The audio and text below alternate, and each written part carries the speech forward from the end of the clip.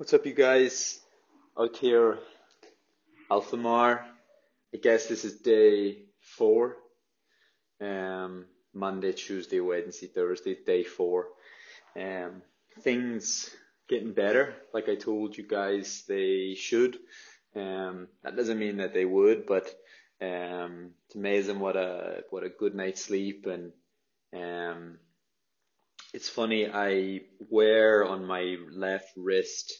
Um, I happened to see on Instagram this thing called Whoop, WHOOP, and I went on their Instagram and I seen that it was like a pretty much like a recovery stroke, probably like fitness tracker. I don't know if I would call it a fitness tracker. What I seen in this device was purely recovery at heart. I seen that it tracks sleep. I seen that if you wear it 24 hours a day, it tracks a thing called heart rate variability, which I'm not like I didn't know a lot about it. Still don't know a lot about it. Didn't really I learned a little bit about it just so that I knew like the basics. Like so I knew the basic was the higher the heart rate variability. Um that's a good sign. So a high, but you can't compare the others. It's a bit like heart rate. You can only compare to yourself. If you can run along at 5 minute miles and your heart rate's lower than it's ever been for you at 5 minute miles, that's a good sign. I think heart rate variability is similar, but you kind of want it to be higher. And so, I mean, I just got on this topic because the whole topic of sleep. There's days that, I had a pretty rough couple of nights sleep in Flagstaff. It was last week before I traveled, and it was kind of like Sunday, Monday, Tuesday. The worst night's sleep being the Monday night. I could probably actually go back, but anyway, the worst night's sleep was like, yeah, the Monday night. And I just remember feeling pretty rough. And this little device, you wake up in the morning, and it tells you things like, like how recovered are you? And it happened to tell me that my recovery was at like 26%, and that's like obviously really, really low. I'm going to go back because I'm just scrolling here and it lets me do it. 25% recovery, it says, for that day. It told me that I got 5 hours and 46 minutes of sleep and that I needed 8 hours and 45 minutes of sleep based on my previous couple of days of activity and exercise and stuff. And so my Monday, I was like 86% recovered, and then on the Tuesday morning, 25% recovered. So, I mean, I didn't really pay any attention to it. It's a new device. As far as I'm concerned, it could be gimmicky and all the rest of it. And anyway, so I go to the track and like I remember if you listen back on the podcast, um, I don't know if I did a podcast that Monday, but I told you guys that I was only going to run once. Even if I didn't tell you, I'm telling you now.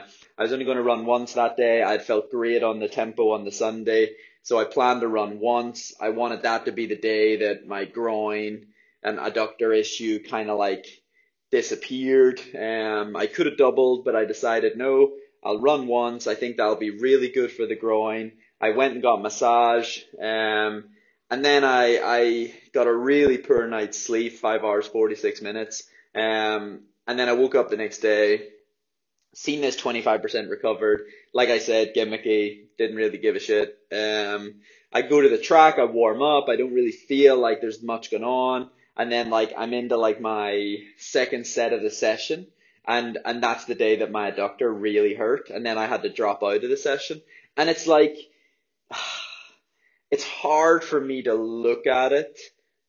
I mean, that's one day, so I would never like look at this little thing on my wrist and be like, oh my goodness, like this thing's really smart, like it knew that I was struggling. But let's have a look at something else, which is what I kind of wanted to talk about today.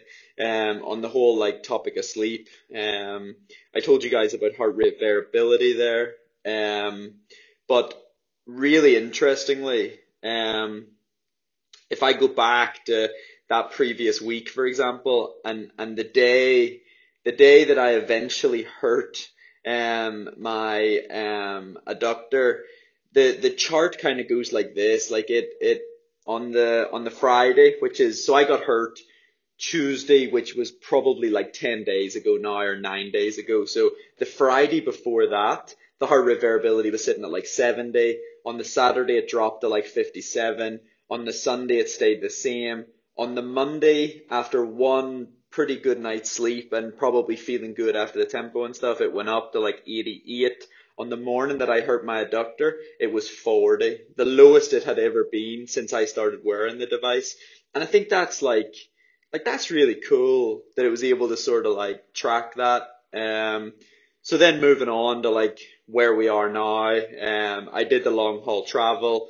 So I did the long haul travel Friday, and after a couple of days in Phoenix at sea level, I went to see John Ball. I went to Phoenix. The heart rate variability went up to like 87. It went up to the highest it's ever been for me, which was like 105. Then I did the long haul travel, and I can just see the chart just go down. It went up to 104, 93, and then this is so cool. Well, I mean, it's its job to do this, but obviously I got food poison on the Saturday. So heart rate variability on the Sunday, 48. Heart rate variability on the Monday, 49. And then it's just slowly coming back up again, like Tuesday, back up to 66. That's the day I didn't feel too bad on the cross country course. But then it actually dips back down again to 53 on the Wednesday. So maybe my double run on the Tuesday after the hard session, maybe that wasn't a good idea. Remember I told you guys I felt awful Wednesday morning. Also maybe I didn't really remember I wasn't getting very good sleep. And then now it's coming back up again. Today it was 80. And I think that tells you a story, because like today I was out there running at like 6 minute mile and 6:10, and I actually felt good. It's the first day I've felt good, and maybe that was after a good nap yesterday, a good night's sleep, and it's just amazing, like the power of, if you can just mentally relax. I think that's such a huge thing. Like even if you're lying in bed, but if you're not mentally relaxed, it's very difficult to like think for things to settle down. And yeah, there you go. I thought that was quite cool to tell you guys about that. I think it's really cool. Some people may or may not think it's that cool, but um, if I look back at like previous weeks of data when I wore it, like there was much less crashes in the heart rate variability. And maybe that explains like the inconsistency in the training. And if anything, like the wearing this wrist thing really makes me focus on recovery. Um, so no, I thought that was pretty cool. I thought I would just tell you that about you guys. These guys, I don't even know if these guys listen to the podcast. They probably don't. I was gonna buy it. It's $35 a month, or maybe $30 a month. And it was something I was gonna sign up for and use. I mean, I believe in things like that. Like, I think if it's gonna give you a little edge, when I told you guys about me not being sure, the morning that I got hurt, for example, when my recovery said 25%, which is brutal, and I did think at the time it's a bit gimmicky because I haven't seen any data results from it yet for myself. Um, but like obviously now that I'm like way more confident in this device, like perhaps the next time I wake up and it's sitting at 25%, well then I'll know, hey, maybe switch the interval session to like tomorrow, or maybe like slow down on the reps or something today. So once you start to see a bit of good feedback from it, I think it's important. But yeah, like it's really interesting. If there was a big pie chart of the days where my recovery is like 30% or my heart rate variability is pretty low, and I'm talking to let's say the team that works at Whoop, and I'm talking to them, I'd probably be able to be like, oh my God, yeah, that's the night I had food poison, or oh my God, yeah, that's the night I only slept for 5 hours in Flagstaff, or there's So it is consistent. I'll give it that. It's really, really good. It's not the greatest that like when you're out in a run, I don't think it tracks your heart rate very well, but that's because it's wrist heart rate. If I check my heart rate right now, it's always really good when I check it. So you can just go to what's called strap status, and it brings up like a live heart rate there and then while you're sitting there, and it's telling me well my heart rate's descending. So let's see when it calms down a little bit. Um, I mean, I'd expect it to be like 50 odd sitting here. It says it's 60 right now, 59. 58. I mean that's probably what I would expect, like 57. I mean if I probably really, really tried, I'd probably get it down to like 45 or something while I'm sitting here right now, but I'm sipping on a cup of coffee, getting ready for my evening run and doing a podcast, so it's now 55. You know, like I think it's like it's accurate during the day. Like if I talk to the team, one thing I would say is like, cause I'll get back from wearing it and I'll be wearing it for like a 60-minute run and it'll tell me my average heart rate was like 163, and I'll be like, well, no, it wasn't because it was probably like 135. And that's just because I know my heart rate whether I'm wearing a strap or not. And so I'd be curious to know how that would then affect um the data in terms of like the recovery analysis. So if it thinks you worked 25 beats harder than you did, does that mean that the next day when it says you're 45% recovered, are you actually like 55% recovered because actually you didn't work as hard as the device? But I think it's more like time.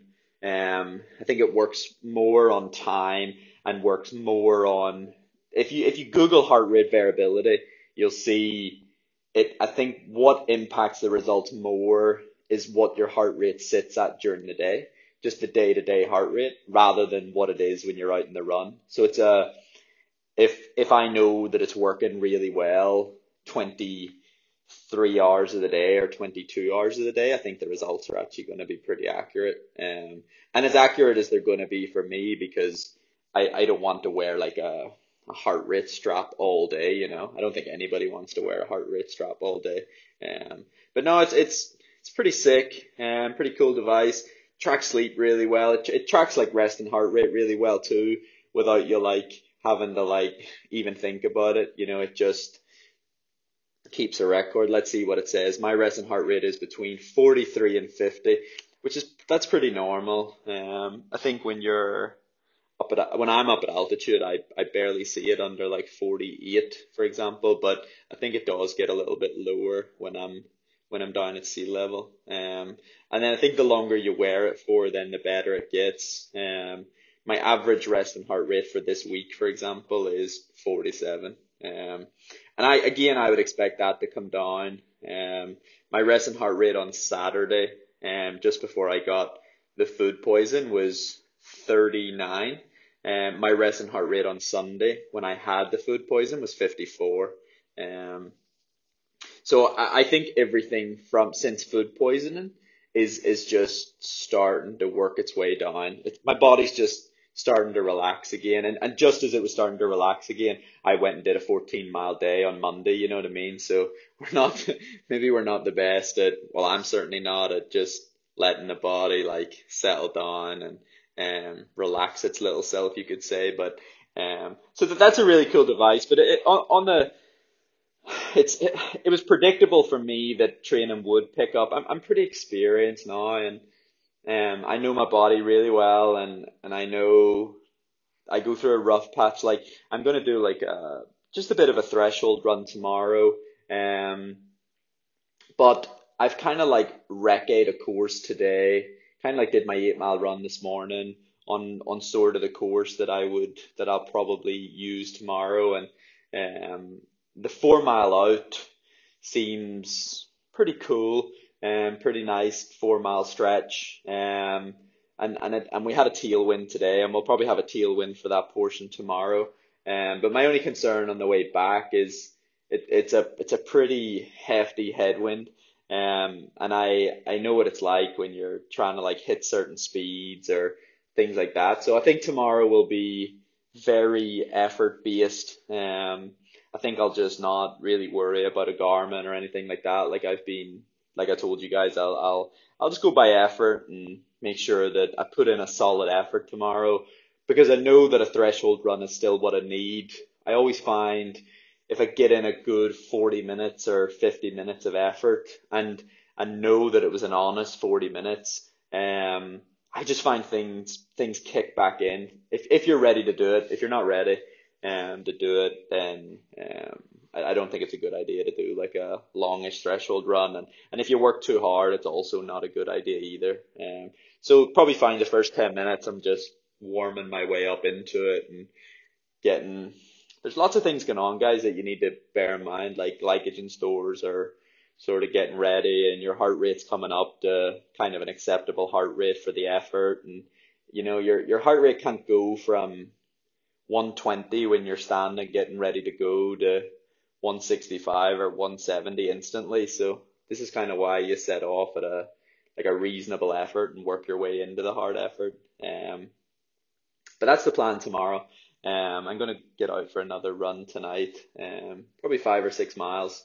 I have planned to do some hill strides, but I don't know just that my doctor is sort of ready to do that with tomorrow in mind. I'd rather get the tempo out of the way, maybe get some treatment tomorrow. I have a feeling. Yeah, treatment tomorrow. I think our physio comes in tomorrow, which is really cool. And he could probably treat the adductor, which would work really well. Tomorrow's not like I told you guys, tomorrow's not like a big important threshold, but it is important that I get it done. It is important that kind of starts the process of moving in a like direction towards being. It's not fitter yet, because it takes fitness a while to build, but certainly with a little bit of consistency, it starts the process of the fitness building again. So it's important that I can get through tomorrow, and I don't know that hills tonight are gonna. You have to think of it as will doing hills tonight help tomorrow, and I don't know that it does. I know if I just run easy tonight for 5 or 6 mile, that's not going to hinder tomorrow whatsoever. But probably the hills might put me in a spot where, for all you know, I couldn't even do tomorrow. So that's where we're at. There's a big squad of, I think, Northern Ireland guys coming out tomorrow. Youths, juniors, and I know Northern Ireland's doing a really good job at pushing for things like that, and having squads come together like we are here. And I hope I didn't come off the wrong way yesterday when I was talking about like moving out of the hotel, and I don't really, I had to think about it, and these guys are all coming out, and like, what message does it send that the guy that I guess right now is like performing on the men's side, like what message does it send out that I left the hotel, and I actually text the group chat the guys that are coming out, and I just give some tips, and I was just honest. Like I have an inability to just like sugarcoat things. And so when I was talking on the podcast yesterday and I was telling you guys about the food and like, the noise and like the beds and things like this, like I feel like that's just honesty. And I've kind of talked about it, and like, 10 years ago I might have been okay with that, and I might have came out here, but obviously like now I have the funds behind me to book something better for myself, better for me. I think that's the important thing here. Some people there's going to be people that come out here that like don't go to bed at 9:30 at night or 10 o'clock, and they're going to love it, But for me, it just wasn't for me. And I think that the message that I wanted to give across was like, if something doesn't work for you, just don't be worried about changing that situation. And that's where I'm at. I've retired so many times that I know I kind of need to like protect myself a little bit. And it's just protecting my brain and protecting my emotions from just getting in a scenario where I'm not comfortable. Because once I'm uncomfortable and it makes me uncomfortable, like we're talking right back to a kid here, when I was made to feel uncomfortable in school, that's when I probably beat the shit out of people. Loved it. Like, you know, and it's not...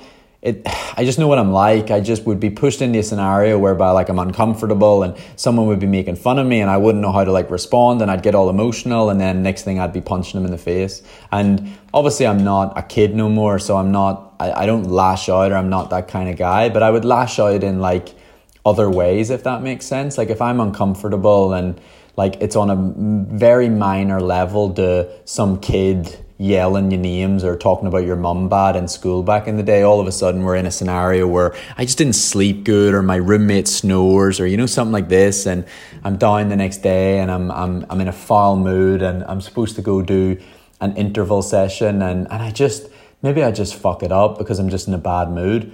Well, that hurts my training. That's not good for my training, and so this decision was made to put me in a scenario where I'm just comfortable. I can nap, I can sleep well through the night, I can cook my own food, and absolutely brilliant decision, stand by it. But I just didn't want it to like rub off on people the wrong way. Like it is nothing along the lines of me thinking I'm better than anybody or anything nonsense like that. It's just me knowing what works for me, and I would encourage strongly, if you're in a scenario in the future and you didn't book it yourself or you're kind of pushed into it, you don't have to stick it out.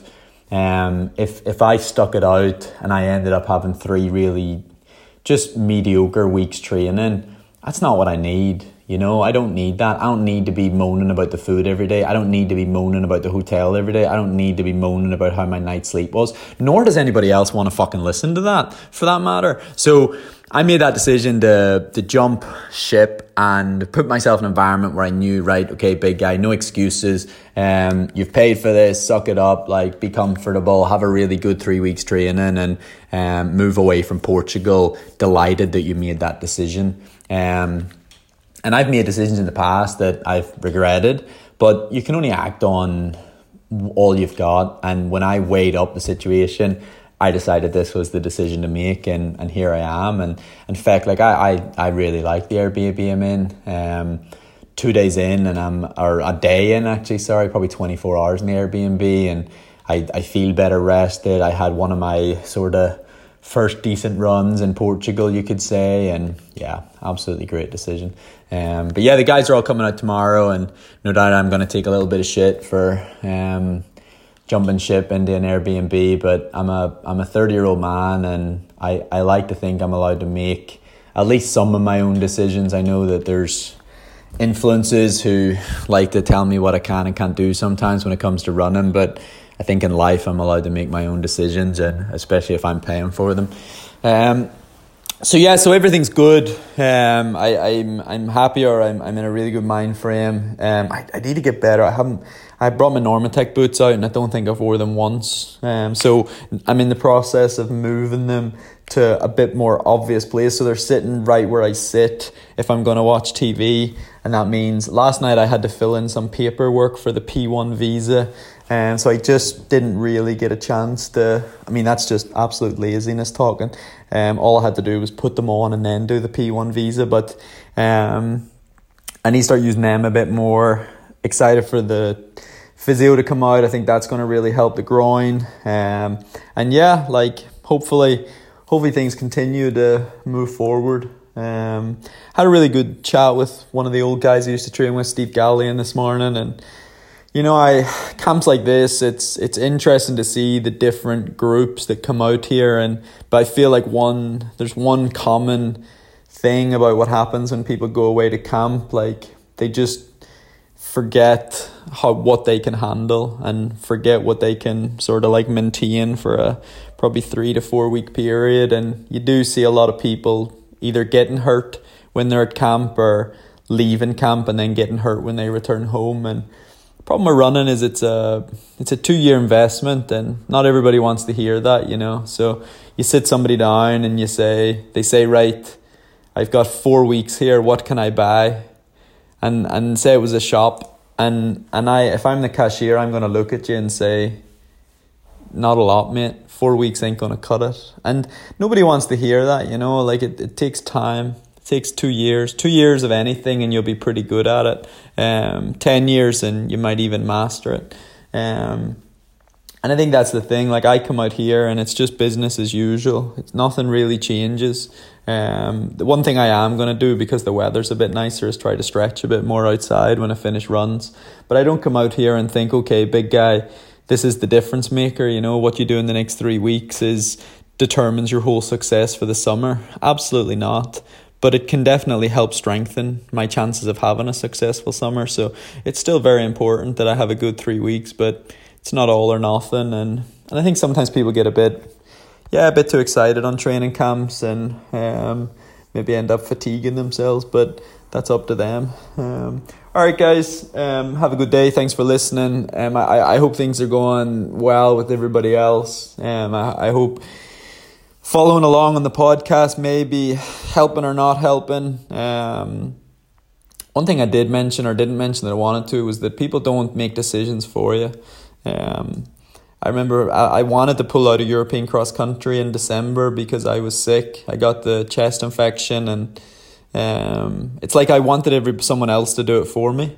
You know, I went and seen a doctor and he told me, like, you know, yeah, there's definitely a bit of an infection there, and we can see the green mucus, we can see there's something going on, but maybe you could still compete, maybe it'll shift in the next few days. And so the doctor gave me the okay to go, but also gave me the okay to withdraw. My high performance manager at the time was like, yeah, like, you know, I could see why you might want to withdraw. It'd be great to give somebody else an opportunity to run, but also you might still be able to contribute. And nobody made the bloody decision. And then in the end, I had to just be like, actually, I'm just being a bit of a pussy here, and I don't want to run because I know I won't do myself justice. And it's the same with like the hotel situation, you know, like, and for you guys in the future, this is what I'm talking about. You know, if you're in a scenario that you don't love it, and you know it's not going to lead to something good, or like a good race result, or just anything, like whether it's life or sport,